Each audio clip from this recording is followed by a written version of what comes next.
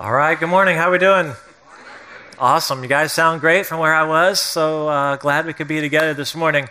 My name's John McLarnon, in case we've never met before, and I am, as Rob said, the campus pastor, the site pastor down in Cary at our Crossroads location. I know many of you, but then there's a lot of you I don't know, so I thought I'd just tell you a little bit about my family. My wife is here in the building somewhere, and she came to the first service, but then I went and peeked in on kids, and she's back there serving, so I don't know what's wrong with this lady, but it's like it's a day off, come on.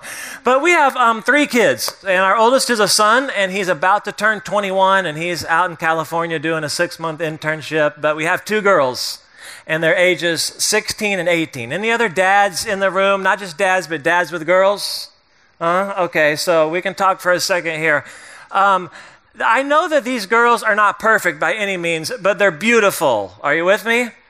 And so we have had some expectations over the years that if you're about ready to go out on a date and it's a guy that is a first date, then they should come over to the house, they should come inside, let's sit down. And so I have this expectation that I'm going to be sitting across the room from this sweaty, pimple-faced, extremely lucky, right, and very nervous teenager, and I grill him with questions. That's kind of how I've always thought it would go. Now, the first 2 didn't exactly happen that way, but now we're down to this last kid, right? It's the baby of the family. It's our final child, and she's going to be at home alone, and so I've decided it's time to raise the expectations a little bit, all right? And so maybe you saw this in the past, but either on Facebook or floating around through email, there was an application for permission to date my daughter. Has anybody ever seen anything like this before? This is just, I condensed it down to 1 page, but it can be as many as 5. And so you'll like this. I brought 5 copies this morning, and I only have 2 left. So someone's raising their hand. Not to date my daughter, but in case you want to use it in the future, obviously. But and so I gave it to, if you're like a teenager in the room and you know who she is, and you know anyone who's thinking they might like to date her, I think you should pick up an application for this. And it starts with, this is great, it starts with, if you were to be shot, which part of the body would you not want to be hit?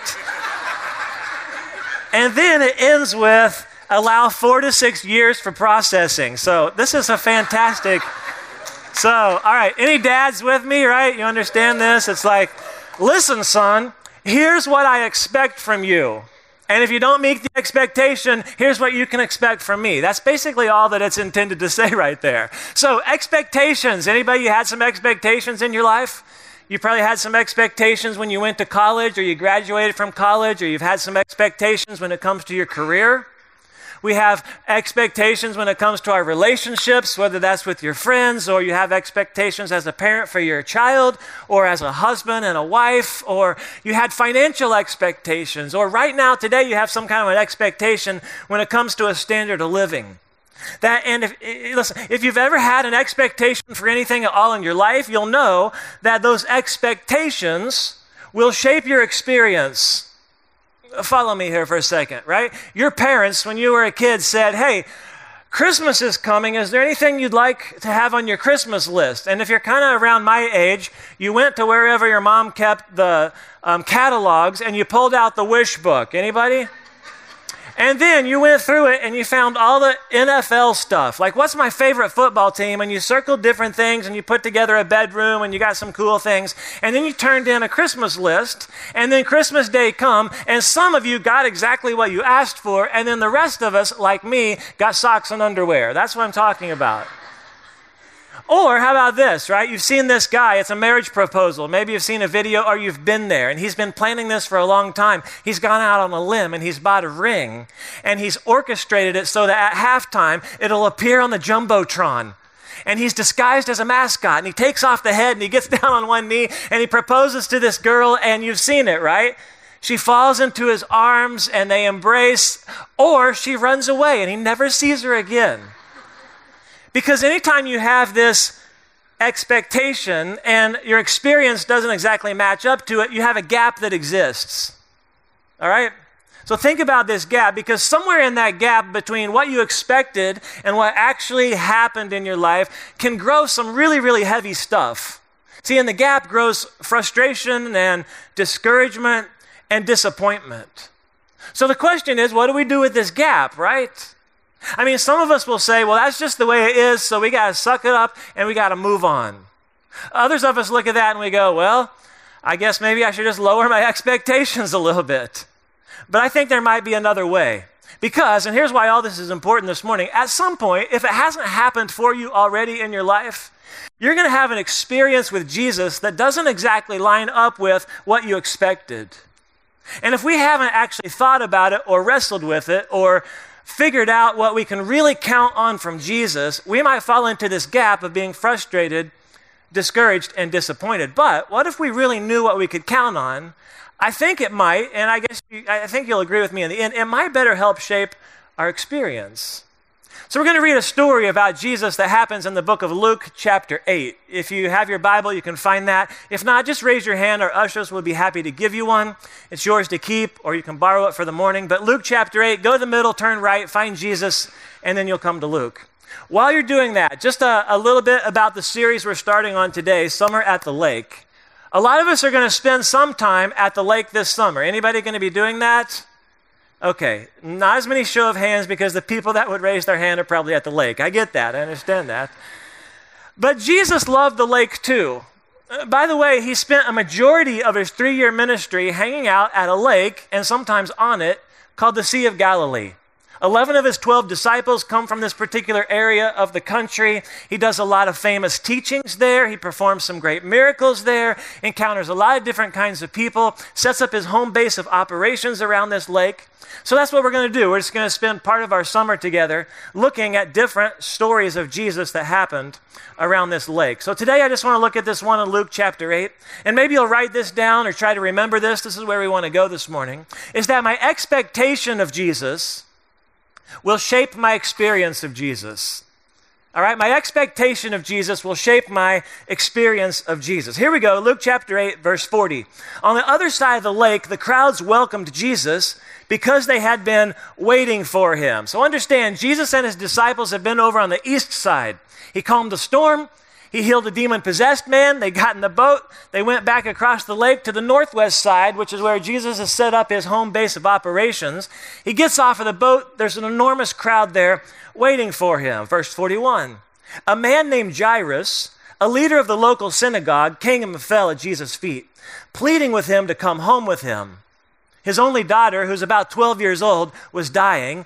And as Jesus went with him, he was surrounded by the crowds. All right, first character. Here's this guy named Jairus. He's an important community figure. He's somewhat of a local Jewish pastor, and he's a father. And his 12-year-old little girl, his daughter, is so sick that he's willing to leave her side while she's barely hanging on. And without a miracle, it seems like she's likely going to die. I mean, I understand this a little bit. I'm a pastor. And I have girls. And I know and you know that 12-year-old girls should not be lying in bed, sick and about to die. I mean, 12-year-old girls should be out riding bikes. They should be playing with dolls. They should be learning how to cook or what it looks like to wear makeup or watching Disney. They should be playing soccer, right? And yet I also understand, too, what it's like to be concerned for one of your kids. I mean, to try everything you possibly can to help them get better in some particular area of their life. And to be sitting in front of what you think is probably the final doctor and say, listen, can you help us or not? I mean, that's what Jairus is doing. And he does something grown men, especially one religious leader to another, wouldn't normally do. He gets down on his knees because he's out of options. And he says to Jesus, will you please come? And Jesus responds. I mean, they start walking to Jairus' house. Luke says he was surrounded by a crowd. Now you got to think crowd, all right? Think state fair. Can you get that in your mind? Can you think fireworks show? DMV, whatever it means for you to have a crowd, that's what we're talking about. Verse 43, a woman in the crowd had suffered for 12 years with constant bleeding, and she could find no cure. So, new character enters. Here's a woman who's lost in the crowd with a 12-year-long health issue.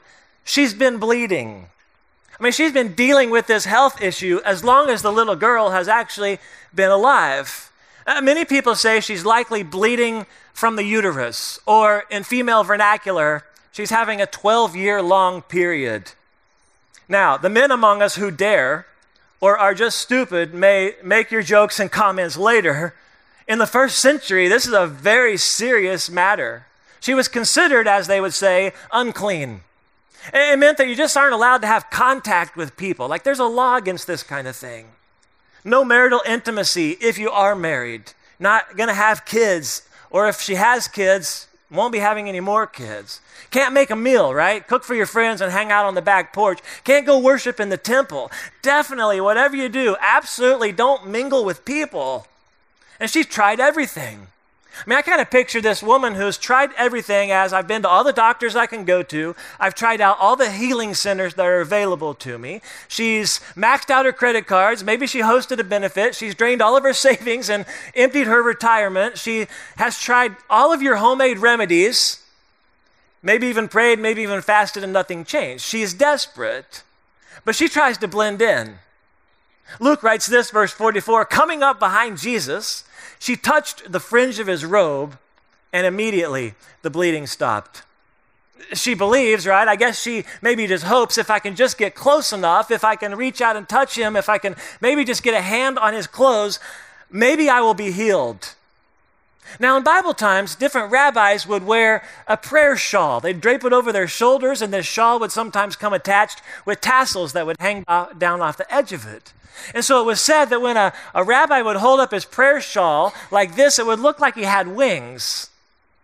And then there was this Old Testament prophecy that taught that someday a Messiah or a teacher is going to come onto the scene. He's not going to be like all the other rabbis. This one's going to be different. He's going to be special. And the phrase was, he would have healing in his wings. And maybe she knows this. Maybe she knows this. So think about the two people we've met so far. Here's Jairus and his expectation. Jesus, if you will come to my house and touch my daughter, I think she'll be healed. Here's our woman's expectation. All right, if I can somehow touch Jesus, then I think maybe I will be healed. She touches him, the bleeding stops. You know what they're really saying? Jesus, we need what we've heard about you to be true. That's what we need. She touches him, the bleeding stops. You know what else stops? The parade to Jairus' house. Here we are, verse 45. Who touched me? Jesus said. And everyone denied it. And then Peter, who's always speaking up, whether he knows what he's talking about or not, Master, this whole crowd is pressing up against you. I love Peter. Here's Jesus. Who touched me, Peter? Jesus, there are a lot of people here. And here's how I like to picture Jesus giving him one of those looks like, thank you, Peter. That was very helpful. Remind me again why I chose you. Will you please tell me? Here's Jesus, though. Listen, I'm fairly capable, Peter, of distinguishing between when an enormous crowd is pressing in on me and people are touching me from somebody who does it deliberately. Somebody did it deliberately. I just want to know who it was. Verse 46, and Jesus said, someone, here's his word, deliberately touched me, for I felt healing power go out from me. Now, here's what I think, and I could be wrong, but I'm just going with it. I think Jesus knows who it is. That's what I do. I think he knows who it is. I think he just wants to give someone a chance maybe to own up to it. Listen, it's like when I walk into our kitchen at home and there's macaroni all over the counter and there's cheese sauce on the floor and the trash from all the packages hasn't found its way over into the trash can, and I walk in there and what do I say? Hey, who did this? I already know who did it, all right? I already know who did it. I'm just giving somebody the opportunity to fess up to it and to own it. I think that's what Jesus is doing. Verse 47, when the woman realized she could not stay hidden, she began to tremble and she fell to her knees in front of him. The whole crowd heard her explain why she had touched him and that she had immediately been healed. In other words, she's busted and she's afraid. After all, you shouldn't be here, right? Don't be in crowds. Don't go out there. Don't mingle. And I think she's afraid because she doesn't know exactly how Jesus is going to respond. But she tells her story, right? She tells the story. She tells the story. I was desperate. I risked. I touched him. I'm healed. And everybody in the crowd is listening to this story. Can we just acknowledge this for 1 minute? It's kind of like my first observation. Sometimes Jesus does exactly what you want him to do. He does exactly what you ask him. I mean, you prayed for it, you called other people to pray for it, you mustered up every ounce of faith you could find, you're even borrowing faith from other people. You asked something very specific from God, right? God, this is it, God. If you don't come through on this one, I think we're done. And the very thing you asked for, God delivered on. See, I believe that maybe, to use the phrase, there's still healing in his wings. I love what Christian author A.W. Tozer writes. He says, anything that God has ever done at any other time, he can do now. Anything that God has ever done anywhere else, he could do here. And anything God has ever done for anyone else, he can do for me. I believe that. And I think if you have some kind of a need going on in your life today, you should ask, because I believe that still happens. And maybe today, right, that God will do for you what he does for her. And he says this, daughter, verse 48, daughter, your faith has made you well. Go in peace. In other words, you've been made well, not just physically healed, but emotionally restored and spiritually you've been made well. It's the only time, by the way, that Jesus calls someone daughter. I think he just wants her to know exactly who she is and who he is. You're my daughter, I'm your father. Now guess what she can do? She can hug people. I mean, she can go around and give high fives. We can hold babies, we can kiss them, we can hug people, we can return to our normal life. And so here's what I think. I think everybody in the crowd starts to celebrate. I think there's a big party going on, you know? And everyone's excited about it, except who? Jairus, I assume. See, when Jesus calls her daughter, I'm just guessing here, that's likely just a reminder of sorts for Jairus that his daughter lays back home sick and about to die. And in that moment right there, during that celebration, we get this news. Verse 49. While he, Jesus, was still speaking to her, the woman, a messenger arrived from the home of Jairus. He told him this, your daughter's dead. There's no use troubling the teacher now. Now I need to press pause, and I think you need to feel the weight of that moment. Jairus, I hate to tell you, but your daughter's dead. It's like you're at a party and someone scratches the record. It's like everything comes to a complete halt. Because I don't know if there's anything much worse for a parent, right, than to have your child precede you in death. Unless it might be to have them die and you couldn't be there with them.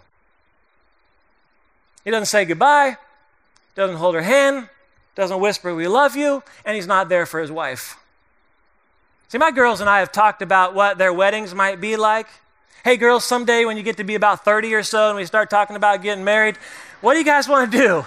Because I'm a father first, but I'm a pastor. And so one of the girls says, all right, Dad, I just want you to walk me down the aisle. That's it. All right, I can do that. But I have another girl who says, Dad, I want you to walk me down the aisle. I want you to do the ceremony, and I want you to make it funny. Okay.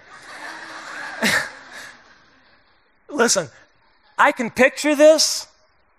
Doing the funeral, I cannot. So can we be really super honest for a minute and say this second thing? Sometimes Jesus doesn't do what you ask. Jairus? I mean, here is Jairus. What did you say? See, if I was Jairus, I'd start to blame. It'd go like this. Jesus, if you'd kept walking. Jesus, if you hadn't stopped. Jesus, you saved that daughter. Why didn't you save my daughter? See, Jesus, I heard you just calmed a storm.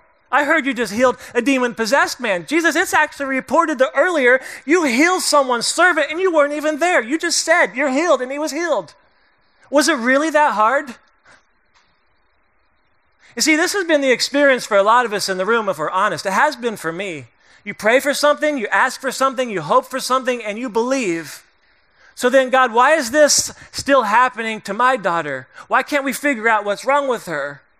After all we've asked of you. God, why did my parents end up there? And you know what? I can easily side with Jairus on this one. Don't even bother. I mean, if you can't do this, what are you good for?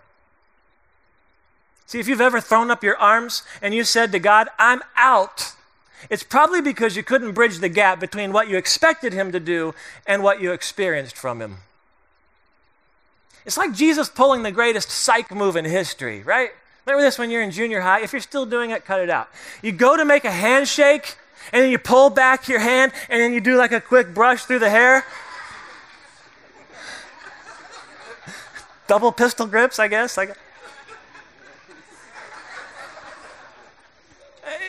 Yeah, Jesus, you acted like you were coming to help, but you didn't. I mean, talk about major disappointment. But, verse 50, when Jesus heard what had happened, he said to Jairus, don't be afraid. Just have faith, and she will be healed. Let me ask you, in your worst moment, what do you probably least want to hear? Hey, if you say this to me, I will punch you in the face. I can tell you right now. Hey, don't worry about it. Just have faith. It's all going to turn out fine. But it's Jesus. And I guess he gets away with it because he knows something Jairus doesn't know. It's as if Jesus is saying, listen, Jairus, I know it doesn't look good and you think you've lost, but don't leave the stadium because the game's not over. Jairus, I know your life looks like it's in the toilet. Don't flush yet. And you're all free to use that one, by the way. It's Jesus saying, hey, let's keep walking. Let's just keep walking. 51, when they arrived at the house, Jesus wouldn't let anyone go in with him except Peter, John, James, and the little girl's father and mother. The house was filled with people weeping and wailing, but he said, stop the weeping. She isn't dead, she's only asleep. But the crowd laughed at him because they all knew she was dead. So here we are, right? We arrive at the house. They've already started the funeral process. You got people from the community, maybe a few girls who are over from school. There's mom. She's been there the whole time. And here comes Jesus, 3 guys you've never seen before, your husband, who's the pastor, and you. You got 6 people in the room around this little girl. By the way, can we say this? Call as many people in on your problem and your need as you want, as long as one of them's Jesus. And he says this, guys, stop it. She's just asleep. Now, sleeping is often used as a way to describe death. It's Jesus' way of saying, I'm going to raise this girl back to life, and it's going to be as easy as waking a child from a nap. And I know what some of you are thinking. You never tried to get my kid up before. And the crowd laughed. See, here's the third thing I want you to notice. Sometimes Jesus does more than you imagine. Because then he took the girl by the hand, 54, and he said in a loud voice, my child, get up. At that moment, her life returned, and she immediately stood up. Jairus, I know you asked me to heal her. I'm going to raise you and do you one better. I'm going to bring her back to life. My child, right? And I wonder if Jesus looks at Jairus to say, the only person that loves her and cares more about her than you is me. And then Jesus told them to give her something to eat, because that's what you do after a nap. And then it wraps up nice and neat with this bow. Her parents were overwhelmed. Of course they were. But Jesus insisted that they not tell anyone what had happened. Now, I don't have time to talk about that. That just sounds ridiculous to me. But here's the deal. I find these stories, I find them full of really great hope. I find a lot of great confidence in Jesus through a story like this. But I'll be honest with you, it raises some very serious questions for me. See, I take these 2 statements in verse 48 and verse 50 and I put them alongside of each other. Here's the woman. Jesus says to her, your faith has made you well. He says to Jairus, if you have faith, she will be healed. And here's my questions. Have faith in what? Or how about this really personal question? I have faith.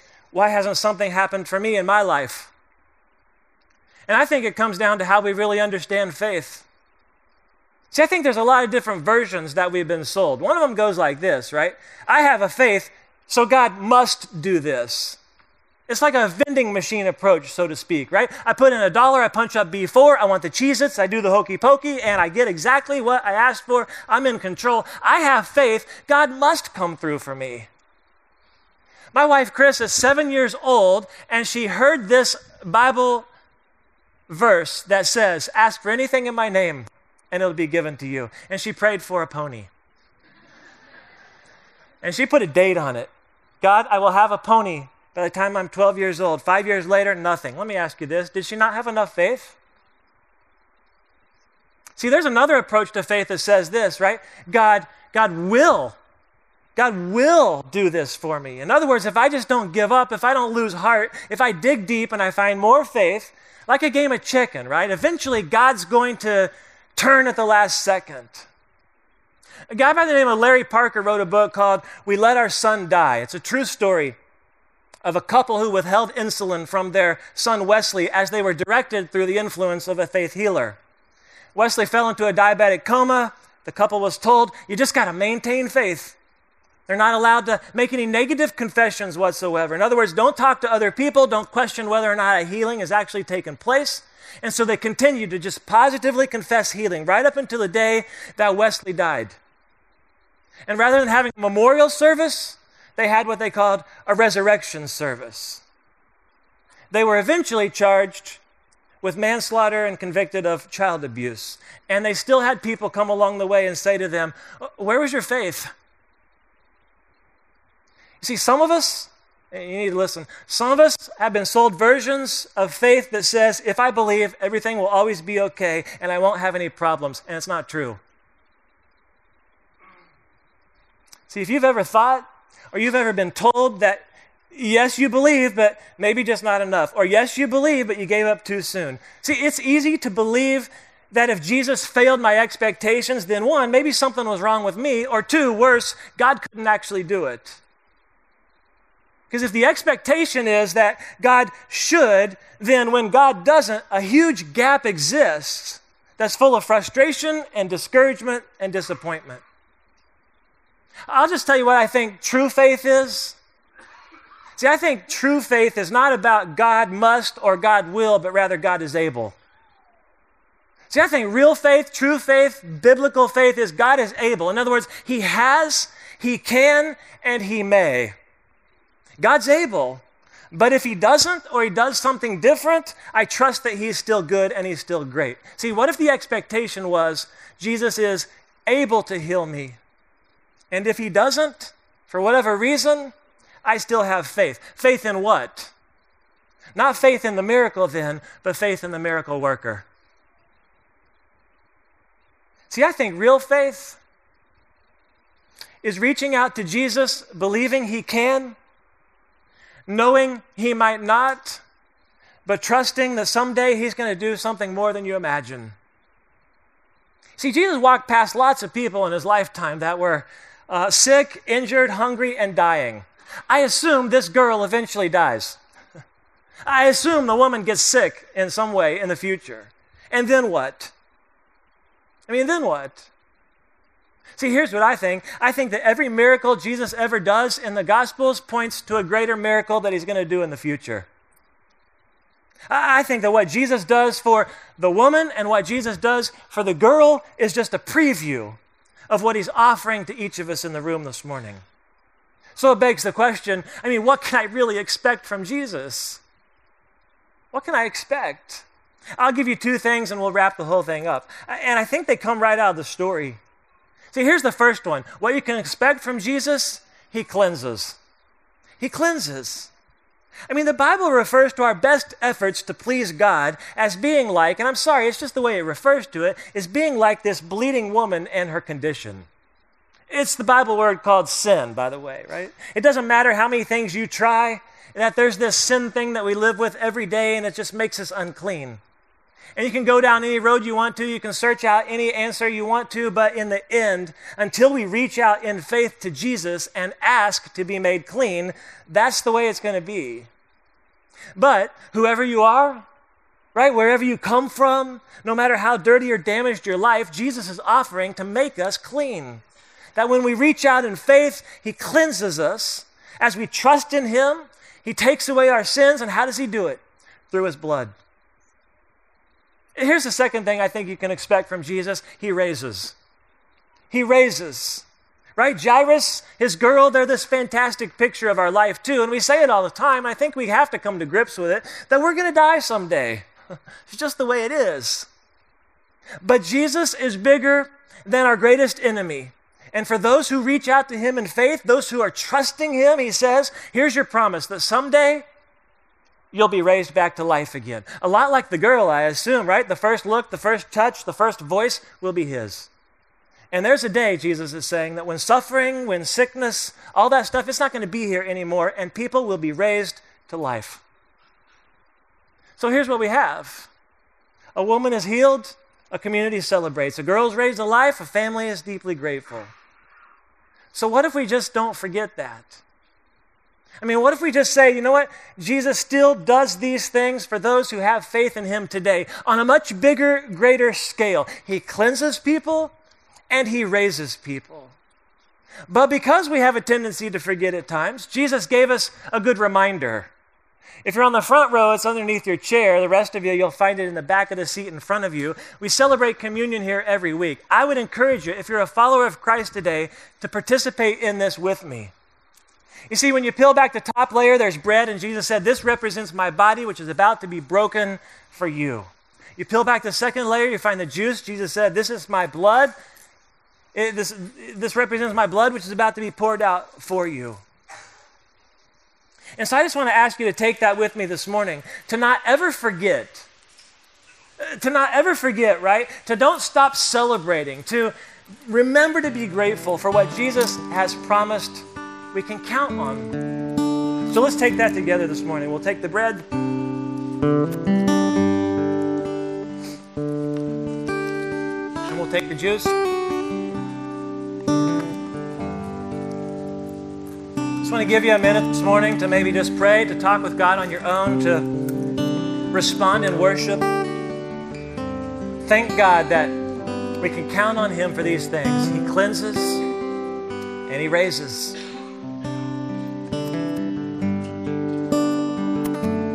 Let's pray together this morning. Lord, today we come to you and we have a lot of needs in our life. God, we ask you to do a great work in our life. God, we ask you to intervene in situations. God, we ask you to take trouble away from us. And God, we believe that you can. Yeah, God, we know that you might not. And so we're trusting you that you'll do something greater, far more greater than we can imagine in our lives. God, we thank you today that you make these promises to us, to each and every one of us, that you can cleanse us and that you can raise us. And we trust you for that. And we pray through your name this morning. Amen. Amen. Hey, so glad you guys were here this morning. Maybe just think about this statement when you leave, that my expectation of Jesus will shape my experience of Jesus. And here's what we can count on, right? He cleanses and he raises. Now here's the question. Has that been your experience? I'm going to hang out down front with some of the other pastors. Love to pray with you this morning, meet with you. Hope you guys have a great rest of your Sunday. We'll see you next week.